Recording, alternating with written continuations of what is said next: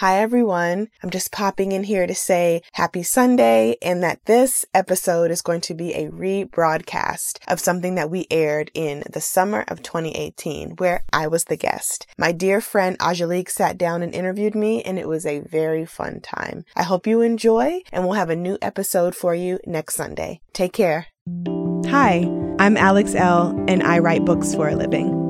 The Hey Girl podcast was created with sisterhood and storytelling in mind. Hey girl. Hey girl. Hey girl. Hey girl. Join us as we journey through sharing together. Hey girl. Hey girl. I'm on the other side of the mic today. Thanks for having me. Today, Alex is on the other side of the mic. I am. This is interesting. I'm the guest today. Yes. For all of you listening, this is Angelique, longtime friend, sister friend of Alex. And you were our first guest on the podcast. Yes, I was, talking about loss and grief. Mm-hmm. So today we're going to dive into a conversation about the lovely experience of what? of Miss Isla's birth and all of the wonderful transitions and effects and growth and evolution that brought into your life, aside from just the wonderful love and joy of this new baby. And you were there for her birth. You saw her enter the world. I did, which was a beautiful experience. Everyone doesn't seem to believe I think that. Even the midwife was like, "Are you okay?" But I really felt in that moment watching you and Ryan, like, how beautiful motherhood and birth and pregnancy is and all that our bodies can do. So it actually made me excited to want to have a kid. So that makes me happy. And I mean, it just makes sense that you would be the one interviewing me today, because you've been on this journey with us since the beginning, and like, I'm excited. So This is new for me, guys, being on the other side of the mic, but it's going to be a really fun chat. So I'm ready. Grill me. I'm ready. Okay. So I guess let's start there with just that birthing experience and how it molded or even changed your view of motherhood. Now you have two girls and there's, a 10-year gap between them. Mm-hmm. So how have things changed? How was that experience having a baby 10 years later in a totally different space than when you had Charlie? The experience was interesting. It was interesting for a few reasons. So for those of you who may not be familiar with my story outside of what I've shared on social media, or maybe you're a new follower or engager or whatever, I had my first daughter when I was 18. I'm 28 now. I was in a completely different stage in my life when I had Charlie. Was not aware of who I was. Self-love wasn't a thing. I was very just scattered. And I had to figure it out. And when Charlie was born, I was like, I have to do this for her. I have to figure out how to love myself so I can love her. And I don't think I had the language I'm using now back then at 18, but pretty much that's just how it went. And it took a lot of trial and error. I don't think I started getting it right until she was maybe 3. And my parents had a lot to do with that, because they helped me raise her until she was 5. And then we moved out and met Ryan. Well, we met Ryan and moved out. And then, it was me and Charlie, and then Ryan, was raising her with me. So it's been a journey. I have been unpacking the whole birth thing, not necessarily for this conversation, but just kind of for this conversation and just for myself. Yeah, for your memories and everything. And Isla was longed for, and I've struggled with a little bit of mom guilt because of how Charlie came into the world and how Isla came into the world. So Charlie was not planned. Isla was planned to the T. Mm-hmm. I didn't know I needed Charlie until she got here. I didn't know I wanted Charlie until she got here. Yeah. Isla was longed for years. So I've gone back and forth with what the two births meant for me and did for me in their own right. and kind of removing the shame that I have around being a teen mom. I didn't know I was ashamed until I got pregnant with Isla. Wow. So I was telling Ryan, maybe Isla was like 5 days old, and I was like, her birth was a spiritual and transformative experience. Like, I was there and just present. When I had Charlie, I was so young and I didn't know my options and I didn't want to feel any pain. I don't remember my birth with Charlie, which is why I said to Ryan, I needed Charlie to be in this world, but I needed Isla's birth to be where I am today. Because I didn't know how to be present at 18. You know, I just knew I was having a baby. It was no plan or rhyme or reason. And having it be the complete opposite with Isla just constantly shifts my way of thinking every day. Yeah, it sounds like it was a more overall empowered experience from conception all the way through to all the decisions you made preparing for that day of her arrival. Yeah. And since. So with you now in this space of approaching motherhood from a very present and empowered place, how has that changed how you show up for Isla and then how you show up for Charlie with Isla here? Charlie was my biggest teacher in motherhood. She was my first and just came into this world ready to love on people. Like, when I say that I needed her, just her kindness, her sweetness, her empathy. And she taught me how to parent Isla better. Just because I've had 10 years of practice. Yes, right. There's been a lot of trial and error with Charlie. She's taught me patience. She's taught me how to be present. She's taught me how just to navigate loving someone else more than you love yourself. So I talk about loving ourselves more than we love other people, right? But the only way I was able to love Charlie the way I love her is because she loved me so much. And I knew that I had to love her more than I loved myself. And I feel that way about my kids. Like, they're probably the only people in this world that I love more than myself. Yeah, and that's fair. And it's a crazy feeling and experience because I've done so much work to love myself and to like stand really tall in that. To love someone else more than that, which is a powerful thing, has been very interesting.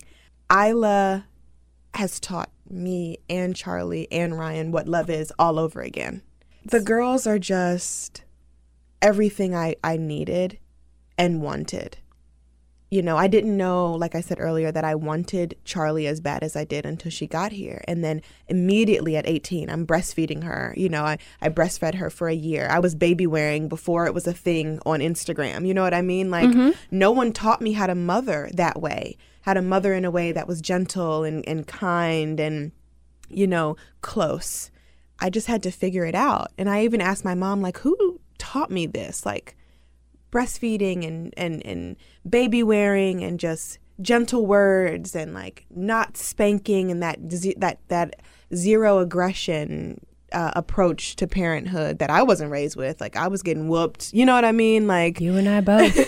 You and I both. So it's like who taught me how to redefine what Black motherhood had been for me? Black parenthood had been like how it would be different for me. And she goes, I don't know who taught you that. I think that you just wanted to do things differently. And even at 18, I don't think I had that language. Like, I want to do things differently. It just happened. And I think that that's the power in like transformation.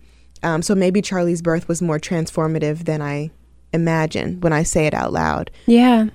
But it was so rooted in trauma, like, and dysfunction with the relationship I had with Charlie's dad and just being young and not knowing what the hell we were doing, I was doing. So it's just been a big learning experience over the past 10 years. So feeling like I know a little something about motherhood makes it easier to parent Isla. Absolutely. And just watching you immediately after Isla popped out, I mean, it was like you hadn't skipped a beat.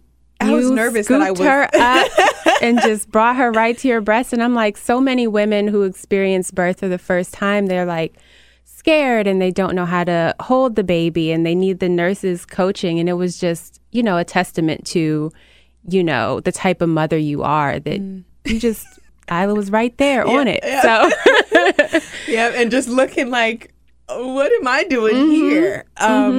It's so funny you said that because I often felt like when I was pregnant that I forgot. I'm like, I don't know how to do this. I'm like, Ryan, I don't think I'm going to know how to do this. Like, they're so little at that age. Isla was huge, though. She was 9 pounds. So her heft kind of made it more comfortable, right? But I'm just like, babe, I don't know if I can do this again. Like, how am I supposed to do this?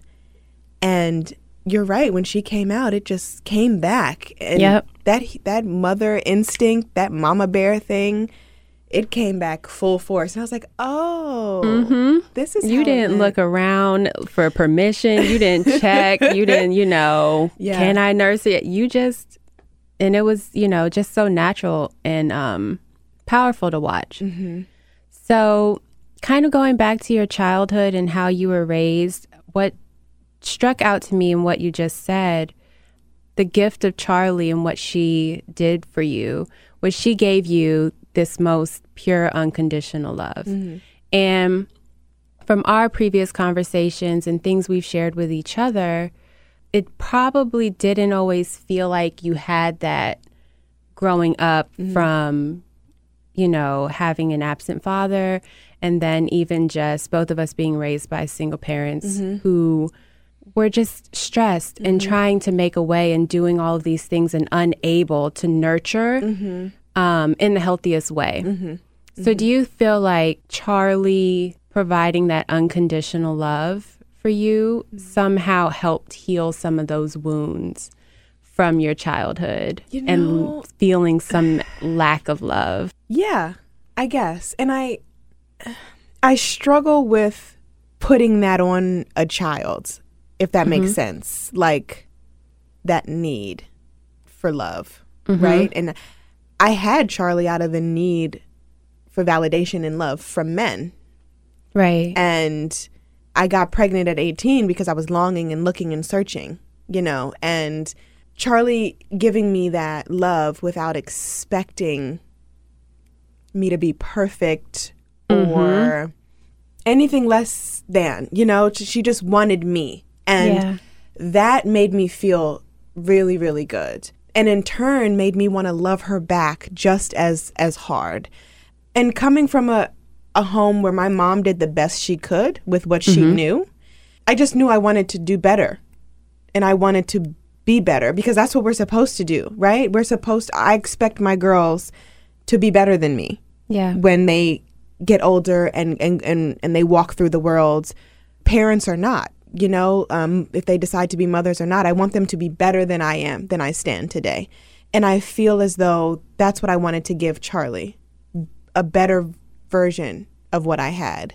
And I'm able to give Isla a better version than I gave to Charlie, just because evolution, like that's just how it goes. Charlie filled a void in me. It wasn't ideal, you know, being a teen mother. I don't advocate for it at all. No, like if I could do it another way and learn the same lessons, I would. But I think I needed that. I needed to slow down, and Charlie was my pause button. So to shift a little from that, what you've been able to do with your career, and you know, I've seen all the different transitions and phases. I mean, since Charlie was 3. Yeah. So, you know, you've had your jewelry line and you've had all of these and your skincare line and you've had a hair care line, even building your writing career, really securing a really solid space in the wellness community and being a prominent voice in that space. You've done so much to be just a shining example of a woman, a mother in an entrepreneurial space. So let's talk a little bit about all of the things.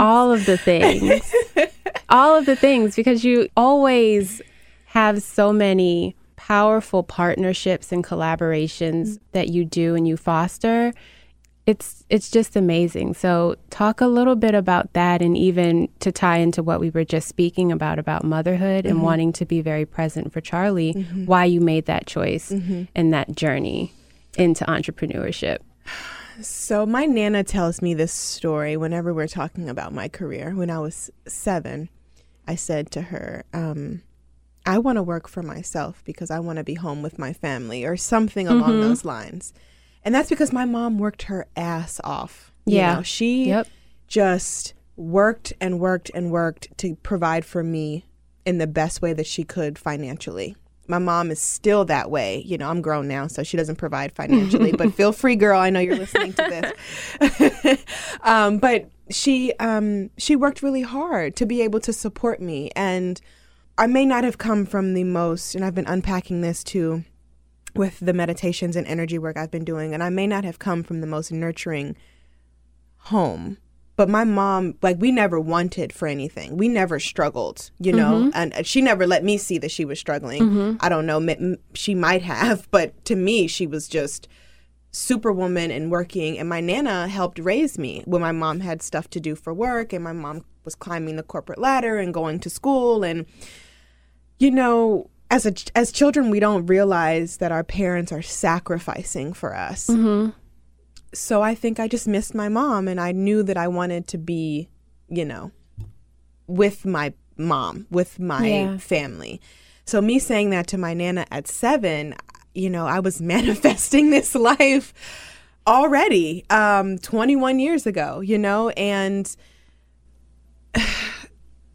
I've always been surrounded by entrepreneurship in some way, even if it was just as like a hobby, right? So my Nana ran her own daycare for years. My poppy, who's my granddad, has his own life insurance company that he's had for years. My mom always did things on the side. It's so funny we're having this conversation because I talked about this with her yesterday, but she used to make cheesecakes, and she had clients, and she would sell her beautiful cheesecakes, and she would make these intricate chocolate leaves and place them on top of the cheesecakes, and I would just look and be like, oh my gosh, and she would let me lick the batter sometimes, and like those memories, right? And she used to make jewelry.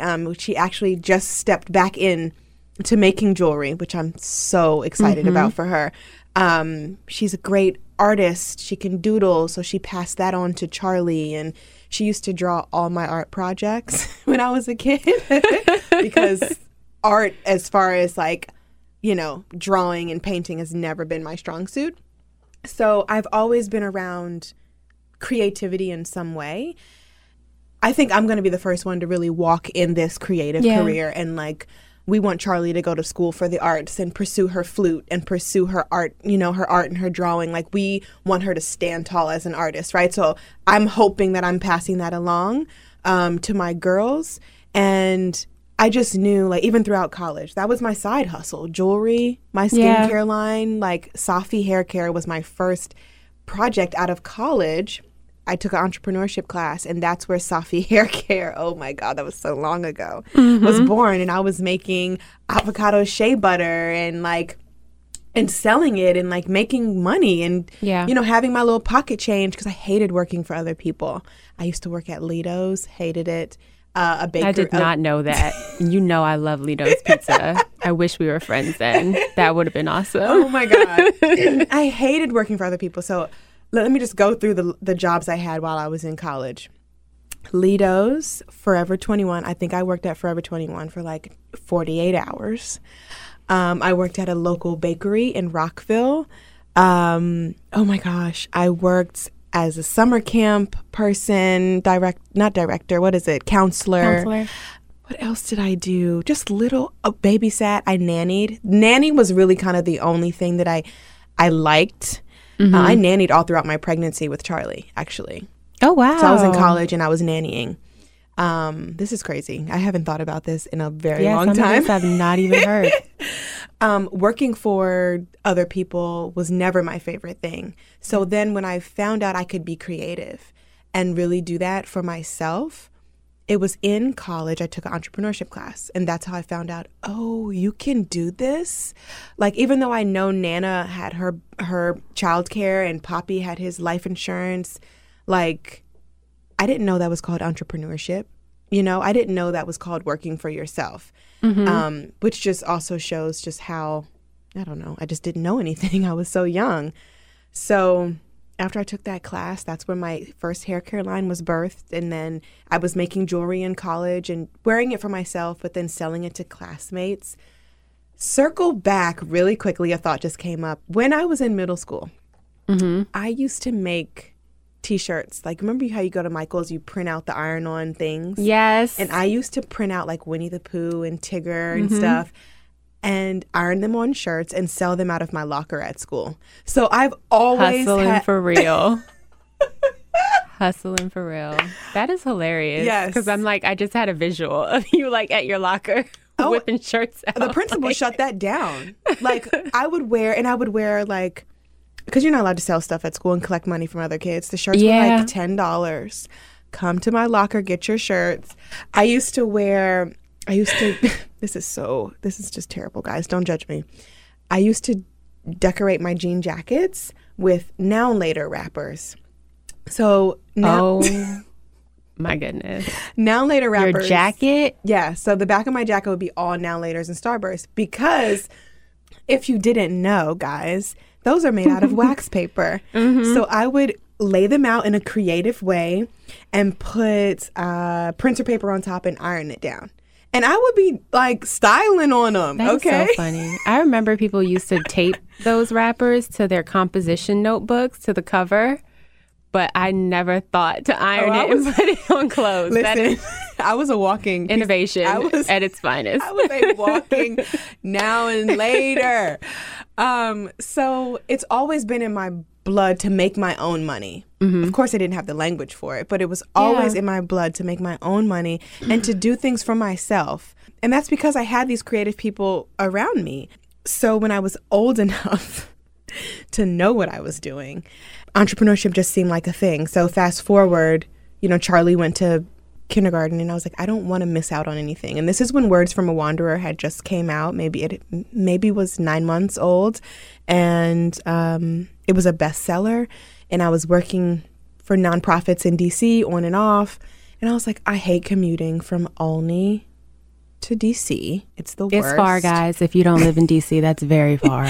It's far, and I want to be around for Charlie. And Ryan and I were maybe a year into our relationship, and he was really rooting for me, and he was really the only person rooting for me. Like, my mom was like, listen, girl, you need health insurance, you need a constant flow of money, like, don't do this. And she didn't see the dream, but she didn't see the dream because our parents are just what they are. They come from the generation that they come from. Right. I mean, now my mom is completely shifted. Like, yesterday she called me and was like, I'm thinking about buying this property and making a tea shop. Like, I'm thinking about it. And I'm like, I said, girl, who are you? Like, yeah. And but I love that she's stepping into that. She may be midlife right now, but it's better late than never. Right. And that just makes me really happy. So, just to rewind, I knew that I wanted to be present for Charlie, and I knew that I wanted to work for myself. I was 23 and I quit my job. But I was scared. It wasn't just quit your job. Like, I had money in my savings account. I prepared, and then I decided I was going to stay. And I put my 2 weeks in, my last job ever. Put my 2 weeks in. Boss asked me to stay, and I said yes because I was scared. I was like, you know what? This must be a sign that I just need to stay. No, that was here. a test. It was a test. About what you really wanted. Yes. Yep. It was a test because 2 weeks later, he called me a low-budget employee. And I quit. And a month after that, Ohio State booked me for my very first college speaking engagement. And I told myself I was either going to fly or fail. Yeah. And I've been flying ever since. Yep. And I just had to do the work, and I had to believe in myself. And a part of doing the work is that self-belief. And that's so important. Yeah. And while you've been speaking and learning the things about your family that I didn't know. Well, I mean, I knew about your mother, but I didn't know about your grandmother and your poppy. But being surrounded in that natural environment of entrepreneurship. And I've always looked at you because entrepreneurship has just seemed so natural and intuitive for you. And not the case at all for me, but I didn't grow up in that environment. So for other people who never saw that was a possibility and don't know how to make that a reality, like, do you have any tips or things you learned along the way that you can share about authentically pursuing your ideas or your creativity and what it looks like to foster that belief in yourself? How? Yeah. How? Everybody wants to know how. I'm still figuring out how. Being entrepreneur is not linear. Especially when you have a creative brain like I do. You always want to do the next thing. Yeah. So I have had to learn how to scale back, hence why I don't do jewelry anymore. I had to learn how to scale back, hence why I don't do skincare or hair care anymore. Yeah. Because you can be an entrepreneur and also have your side hobbies. So I love making things with my hands. I love making hair butters and serums and necklaces and bracelets. That doesn't have to be my bread and my butter. You know, writing books is my bread and my butter. Right. My other things are what fill me up, right? So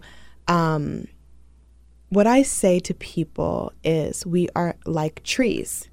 Alex Elle is my trunk, and then I have all these branches coming off of my trunk, which consist of motherhood, photography, jewelry making, skincare making, writing, community building, I don't know, workshops. All the things that I love are coming off of my trunk.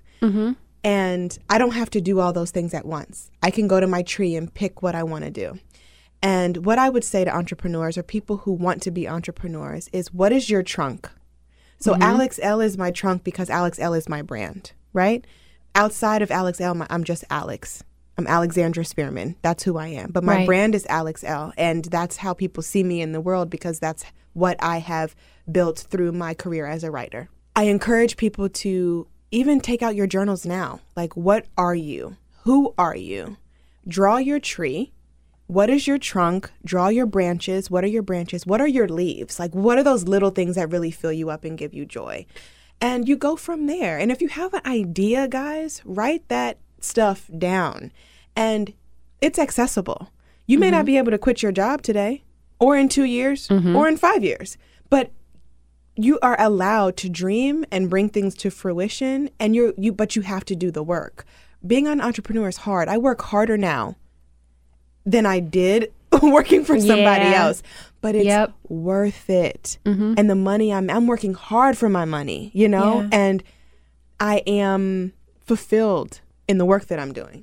So that makes the money that comes secondary, because when you're fulfilled in the dream and in your work, everything else is secondary. Right. You know, I mean, of course, money's realistic. Great. Money's great. We love it. We need it. We need money to live. If you're going to be a business owner, a businesswoman, you know, make your money, but be smart, do the work, and be realistic. I had to learn I just can't do everything. That's why I closed down Balm & Co. You know, I even tried to rebrand it. I'm like, okay, I want to hold it. I want to hold Balm & Co. Okay, let's rebrand. It's going to be Nectar and Moon now. And Ryan told me, you need to let that go. Yeah. And I said, I don't want to. I love making things for people. But then I'm tired of going to the post office every day with 50 orders. And I don't want to make things by hand anymore. And I'm giving all these reasons why it's not for me anymore, right? And not standing in that truth that it's okay, it's not for me. I can make skincare for my friends and family as gifts. I love gifting things to people. I can make things.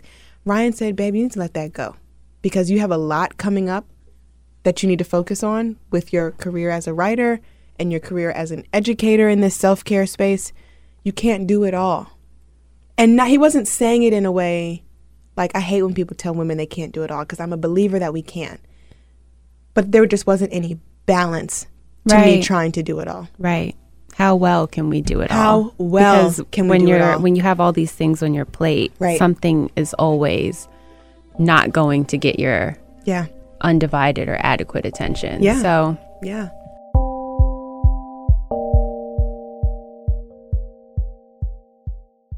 Hey Girl is brought to you by Skillshare. I love Skillshare. You guys have heard me say this before, but I'm a student on their platform and it is so fun to be able to dive into these different classes that they offer. Right now, I'm exploring the creative writing classes. One that's really standing out to me is by Ashley C. Ford, and her course is called Creative Personal Writing, Write the Real You. What I love most about Skillshare is that it's an online learning community with thousands of amazing classes covering dozens of creative entrepreneurial skills. You can take a class in everything from photography to creative writing like I am, design to productivity and more. So whether you're returning to a long-time passion project, challenging yourself to get outside of your comfort zone, or simply exploring something new, Skillshare definitely has a class for you. Lifelong learning is important because it keeps our minds open and moving and creative. I love that Skillshare has a little bit of everything for everyone. Join the millions of students, including myself, already learning on Skillshare today with a special offer just for my listeners. Get 2 months of Skillshare for free when you use my code. That's right. Skillshare is offering Hey Girl listeners 2 months of unlimited access to thousands of classes for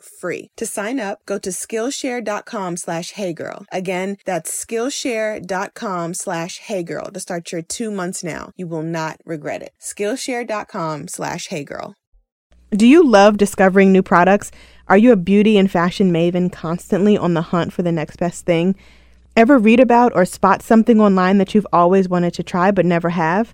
Then you might love FabFitFun. It allows women everywhere to discover new products as well as including rave review and must-have brands that you know and love. It's like Christmas 4 times a year. Stumped on gift ideas? FabFitFun is also a great gift for someone you love. You can surprise your mom or sister with this awesome summer box packed with great items. Do you have a daughter who's going to college maybe? Or a friend who's a new mom? FabFitFun is an awesome care package. My last box came with this beautiful lotus towel. It was blue and it's shaped like the flower and it has a gorgeous design in the middle. That's something we've been laying out on the deck and relaxing on for a few weeks now. So what I love about FabFitFun is that they offer full-size products, no samples of anything. Every box is guaranteed to have over $200+ in retail value. The summer 2019 box has a total retail value between $269 to $467. That's fantastic. Treat yourself with items in it such as the Sutra Professional Mini Travel Blow Dryer, the beautiful Vicks Paula Lotus Towel, or the West Elm Indigo Tie-Dye Bowls. Many of the products' individual value is more than the entire cost of the box. You can customize your box by choosing some products and some add-ons with each one. Or you can be surprised. It's great for discovering new brands and new products. What a better way to shop. I'm looking forward to my next box because they're always so different and packed with things I can actually use. I like to share the items in my box with my 11-year-old. She's really into skincare these days. We recently got a clay mask and a foot mask and a body scrub. She loves them all. The FabFitFun 2019 summer box is on sale now. So sign up for FabFitFun today. These boxes always sell out. You can use my code HeyGirl to get $10 off your first box. All you have to do is go to FabFitFun to sign up and get started. Use promo code HeyGirl to get $10 off your first box. That's over $200 for only $39.99. Go to fabfitfun.com and use my code HeyGirl to get $10 off your first FabFitFun box.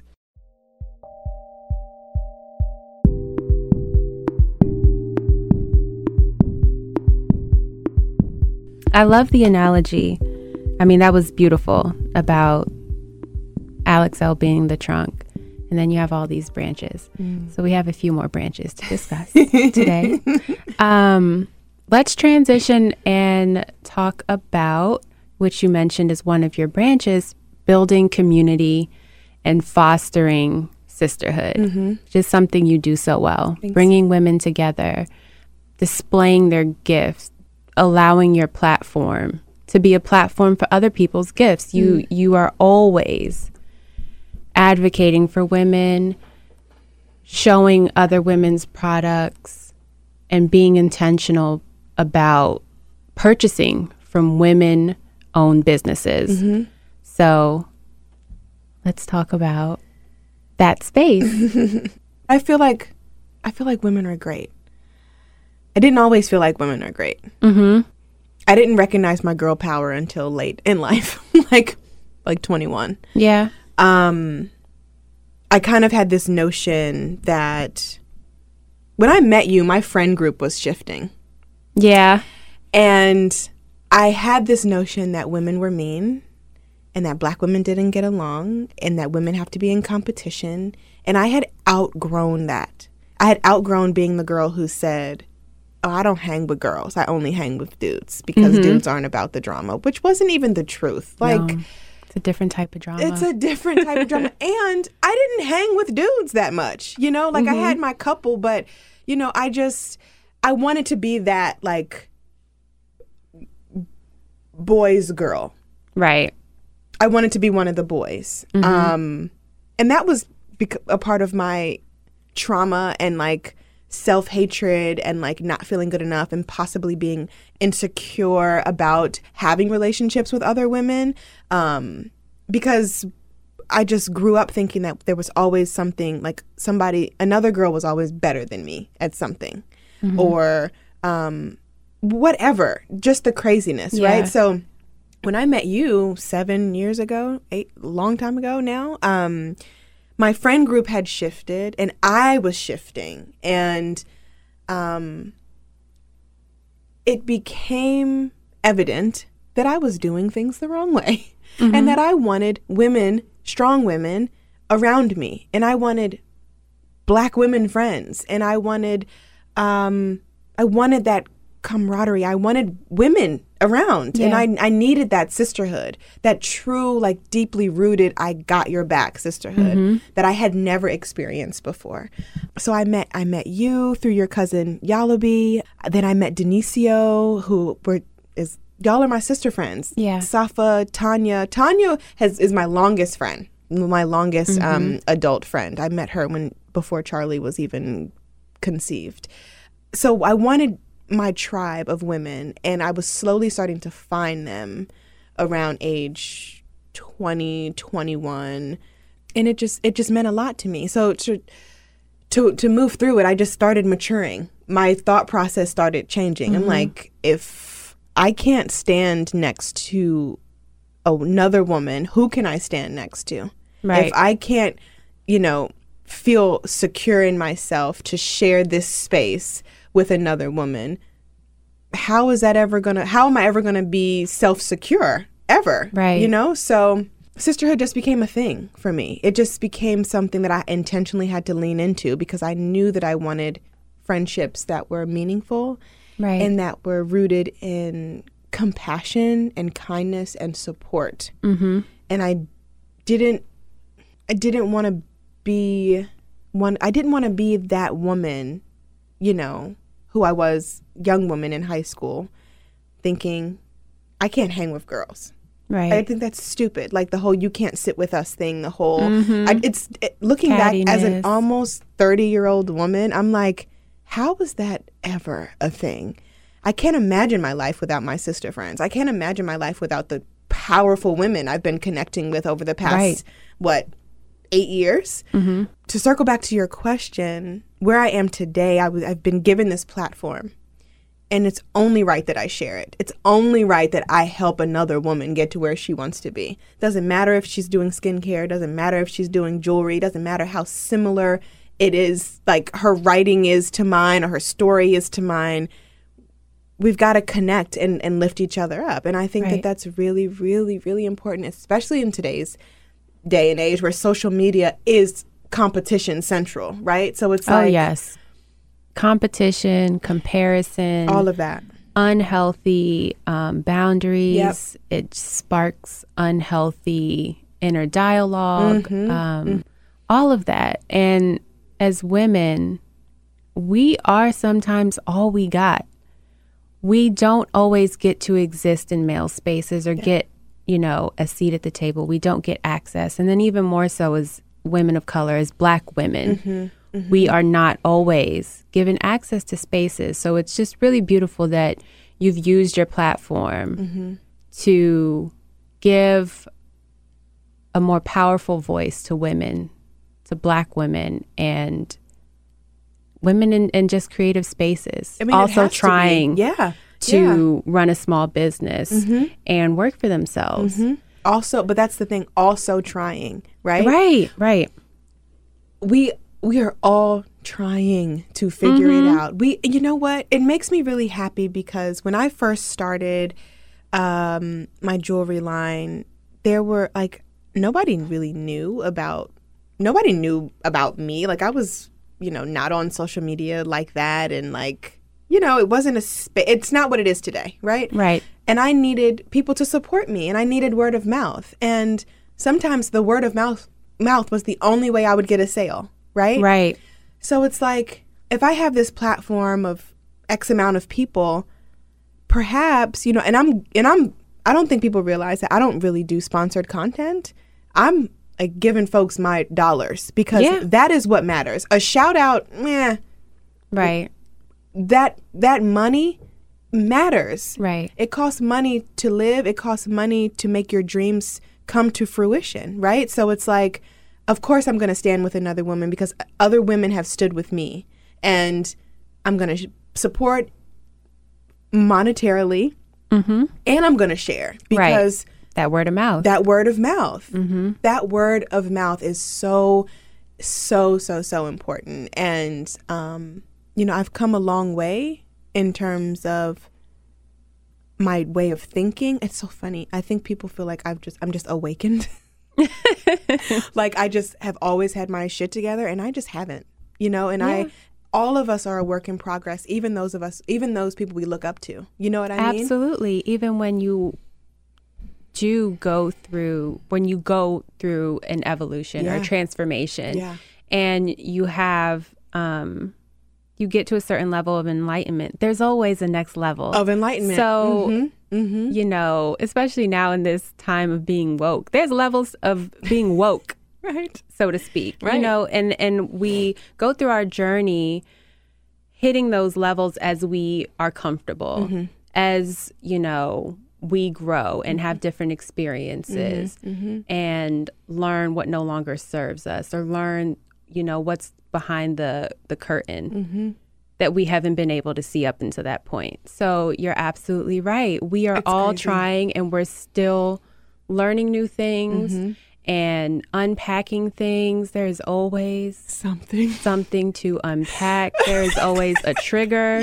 even when you have you thought you did that work? Yes, you thought you dealt with it. So that you didn't really fully deal with it because there's another layer. Oh my God. So, yes. Oh my God. So I have been meeting with the spiritual teacher for the past 3 weeks, and unpacking is hard. And she's like, you thought you did that work, Alex, but you didn't. That's why it keeps coming back to the surface. And I was like, girl, can you not? Right. Can you not say that? Thought that was off my plate. And she said, but when that happens, there's still more work to be done. So it doesn't matter how evolved I am today, how enlightened I think I am today. There is always the next step. And if you reach a point where you feel like you have capped your evolution, you need to revisit. You need to do more work because the evolution never stops. It's constant learning. And we should be learning until the day we die. Absolutely. Learning and growing and shifting. Absolutely.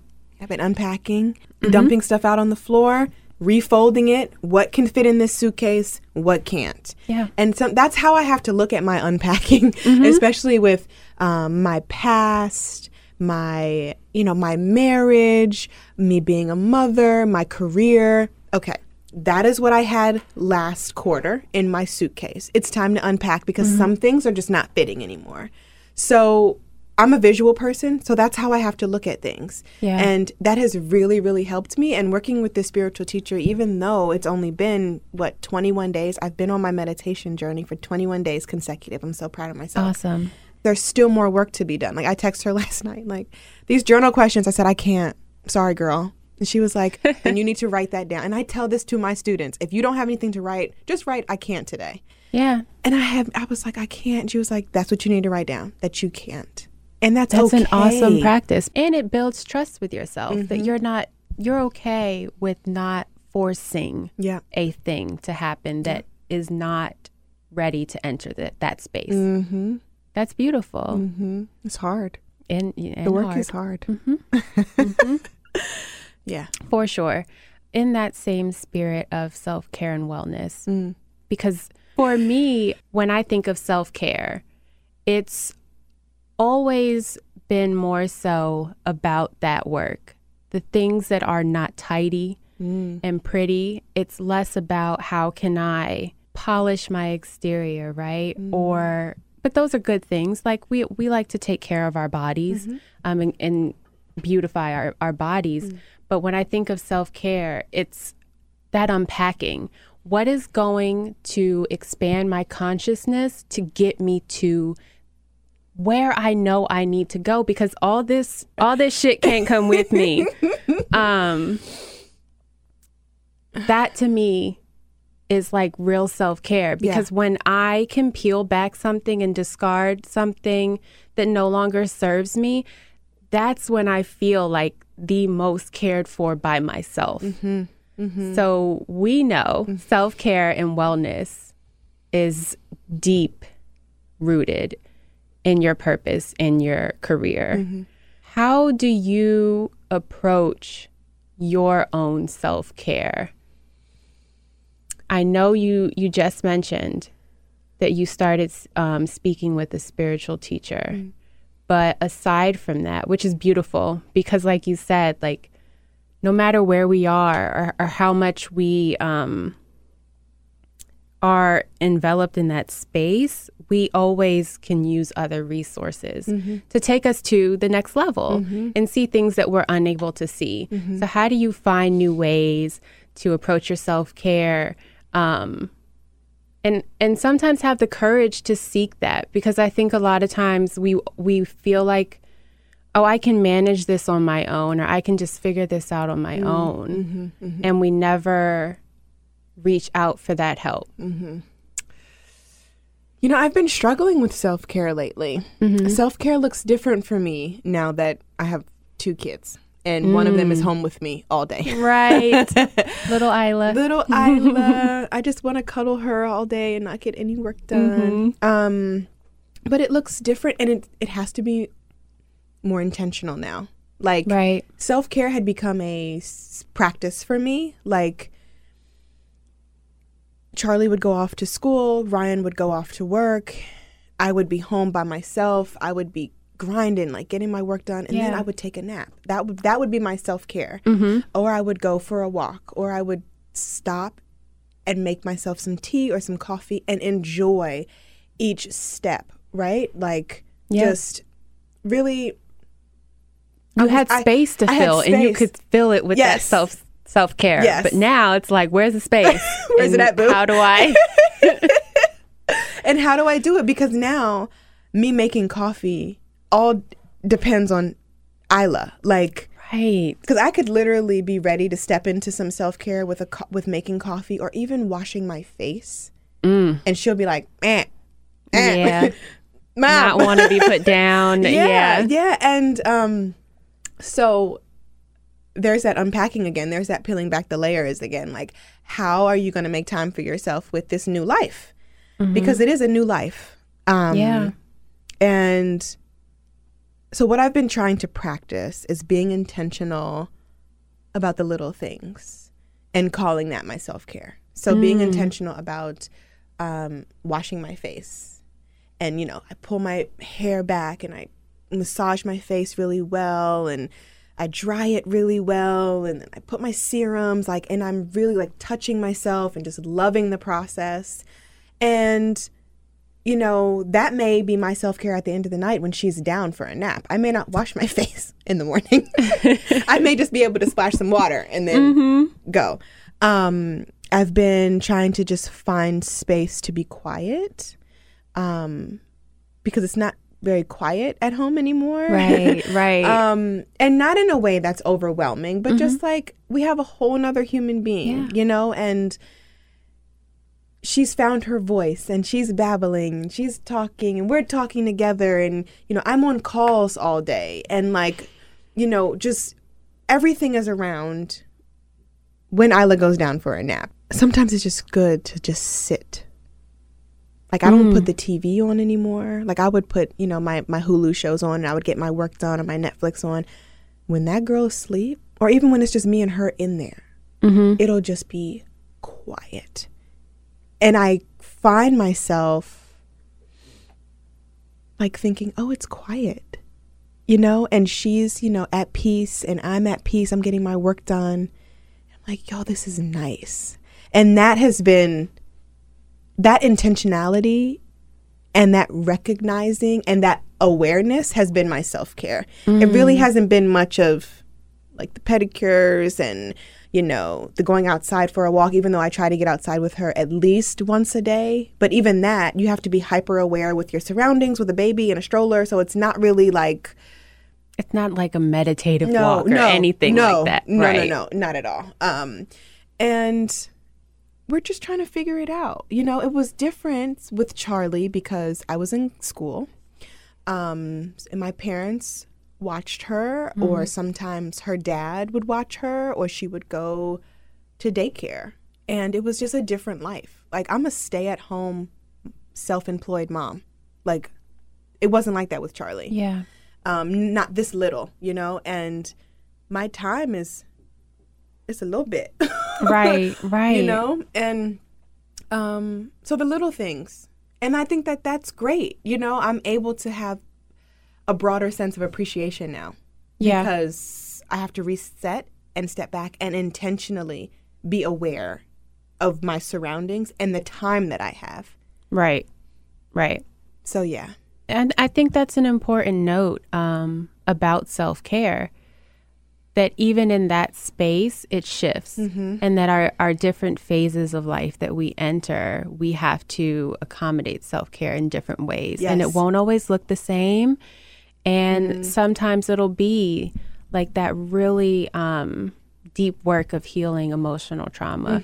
Or it'll be, man, I just really want to wash my face, you know? Yeah. So that's beautiful that, because I feel like sometimes now self-care is a buzzword, right? Yes. And it's been almost marketed and packaged in certain ways now. So it's not always talked about in that full view in different phases of people's lives and what it actually can look like. And sometimes that marketed and packaged viewpoint is what people try to measure themselves against. Like, you know, self-care, massage, facial, all the things I can't afford. Angelique paints her own nails, let me tell you. But you start to feel you start to feel like, oh, sometimes you don't have even access to that, but you really do. And it's really the small intentional things. So that's beautiful. Yeah. To even, I'm sure to other mothers, like to know that somebody I ain't got it all figured out. Right.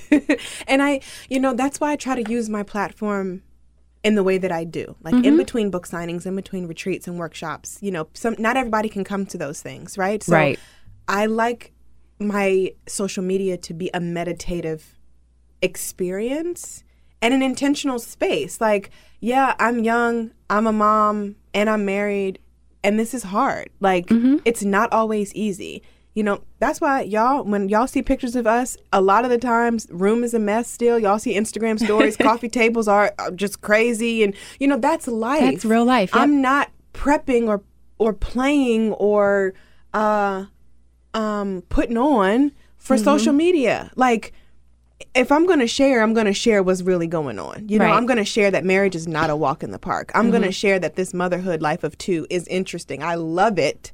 But it's interesting. Right. I'm going to share that this entrepreneurship life was not easy at the beginning. And it took me a long time. I've been an entrepreneur for 6 years now, but it took more than that to get to where I was. Right. I'm not going to sell a dream, you know? I'm going to sell, y'all got to do the work. Y'all want this love, y'all want a marriage, y'all want a relationship that's healthy and happy. You do the work. Y'all want to raise intentional minded children. You want to shift what motherhood, parenthood looks like for you. You have to do the work. Right. That's it. There are no shortcuts at all. Because if there was, I might have taken them. Right. Yes.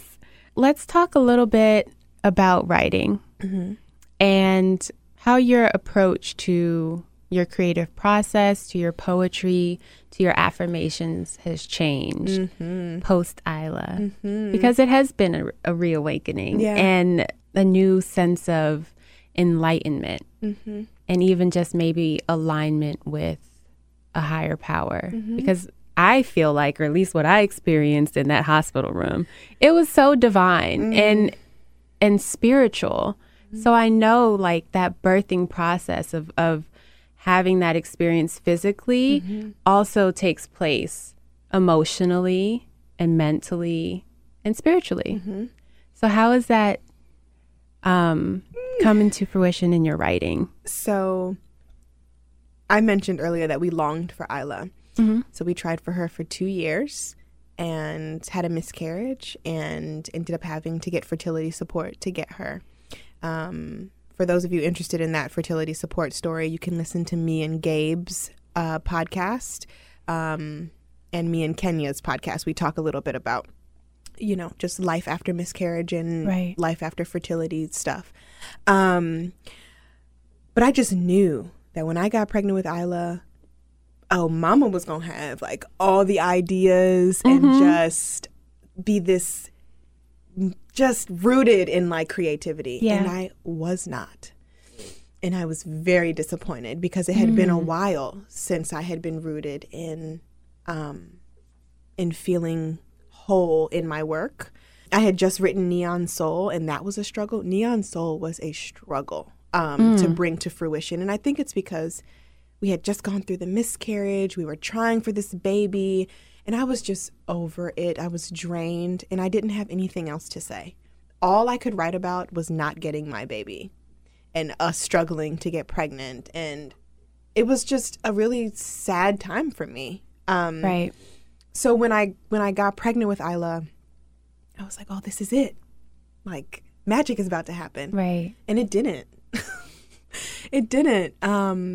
Magic happened in the sense where I was really in tune with my body and I let myself be in my pregnancy. Yes. And I had to be in my pregnancy because I was scared I was never going to get her earthside. I constantly thought that she was going to be taken from us. I mean, you remember when she was born and she didn't cry right away. And I was like, why isn't she crying? Yes. I do remember. Even her exiting my body, I was like, she's not going to be mine.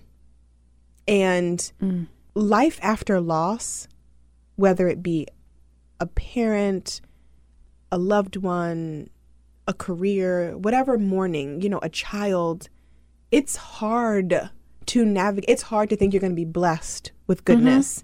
Oh, yes. It's hard. So and sometimes even you question if you're deserving. Because you start to internalize, even though like that sounds ridiculous. What does somebody being taken from me have to do with my worth? But your mind starts to go there.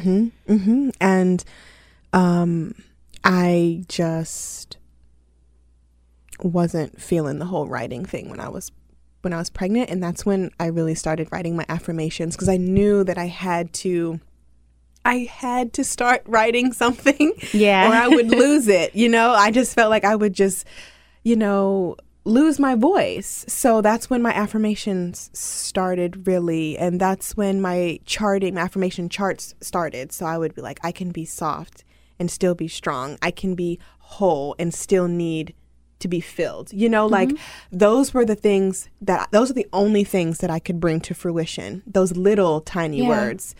But as far as like writing pieces and essays, it was really, really hard. And because I was just I didn't want to say the wrong thing. I didn't want to jinx myself. When I tell you I was so scared I wasn't going to get this baby, I was so scared. Every ultrasound, I'm like, they're gonna tell me she's not there, or it was just a struggle. So I think I think that blocked my creative process. But it also made me turn inward and really have to self-nurture and self-soothe. And once she got here, it wasn't like this reawakening right away as far as my career goes, as far as writing goes. But slowly, I started feeling like, okay, I have something to say. And it's been different. Like, I feel like I'm more mindful with how I share things, what I'm sharing. That goes back to kind of like not glamorizing or being hyper, just over the top about motherhood. And while I am excited about it, it's not all roses. I mean, I do that with my marriage too. It's like, I'm not going to over glamorize what this thing is. Right. Like, yeah, I'm married to my best friend. I love him. But the work, right? Yes. So it's just, her birth just reminded me that I had a voice and that I'm allowed to use it. And it's okay not to have anything to say sometimes. Yeah. So I think that that's kind of how my writing has shifted. And also, what's next for me? I've been thinking about that. Yeah.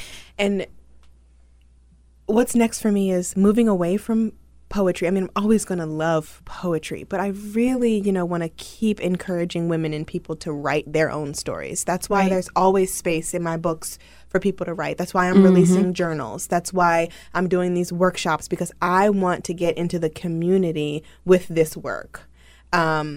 And I think that's what's next for me. More retreats, more workshops, more in-person time with me.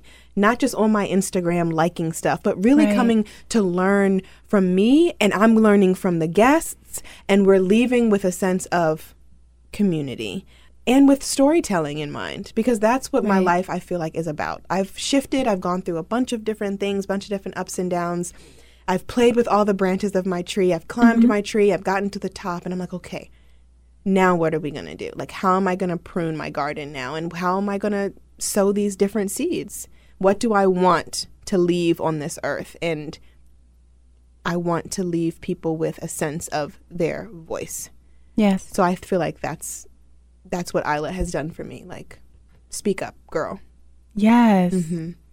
And what you said just now about the branches again, each one of your branches, the center of it is always storytelling. And I think that is like your source of purpose and power, because you do tell your story beautifully, whether it be through images, words, self-care, wellness, and reaching out to people and encouraging women. It's all about that storytelling and how we can look at all of our collective stories and relate and learn from each other. Yeah. So that's my intention. Yeah, that is awesome. And I'm sure as you continue to prune those leaves and move everything in the direction that you desire, it's going to be beautiful. And we're all tuning in and watching and getting encouragement. Thank you. Is there anything else you want to share? No matter what you're going through in this life, it gets better. And it gets better when we really, truly believe that it can.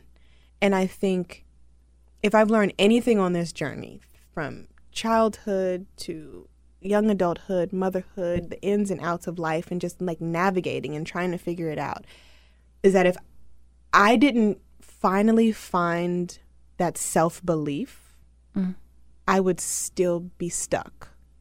And I had to intentionally make the choice to unstick myself. And that just came with believing that I could. So whoever's listening, just believe that you can and know that you can, because at the end of the day, everybody else around you can believe in you and know that you can. But if you don't, then what?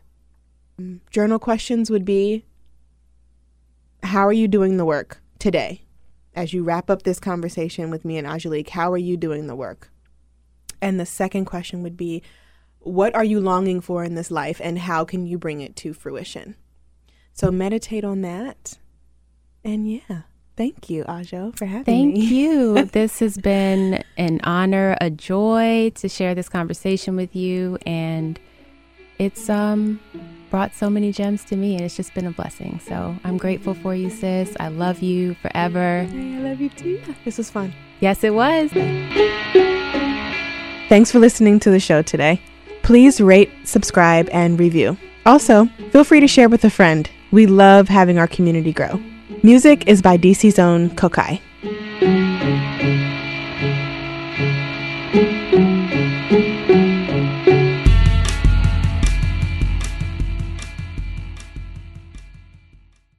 The Hey Girl podcast is produced by Wayne Bertram and me, Alex L.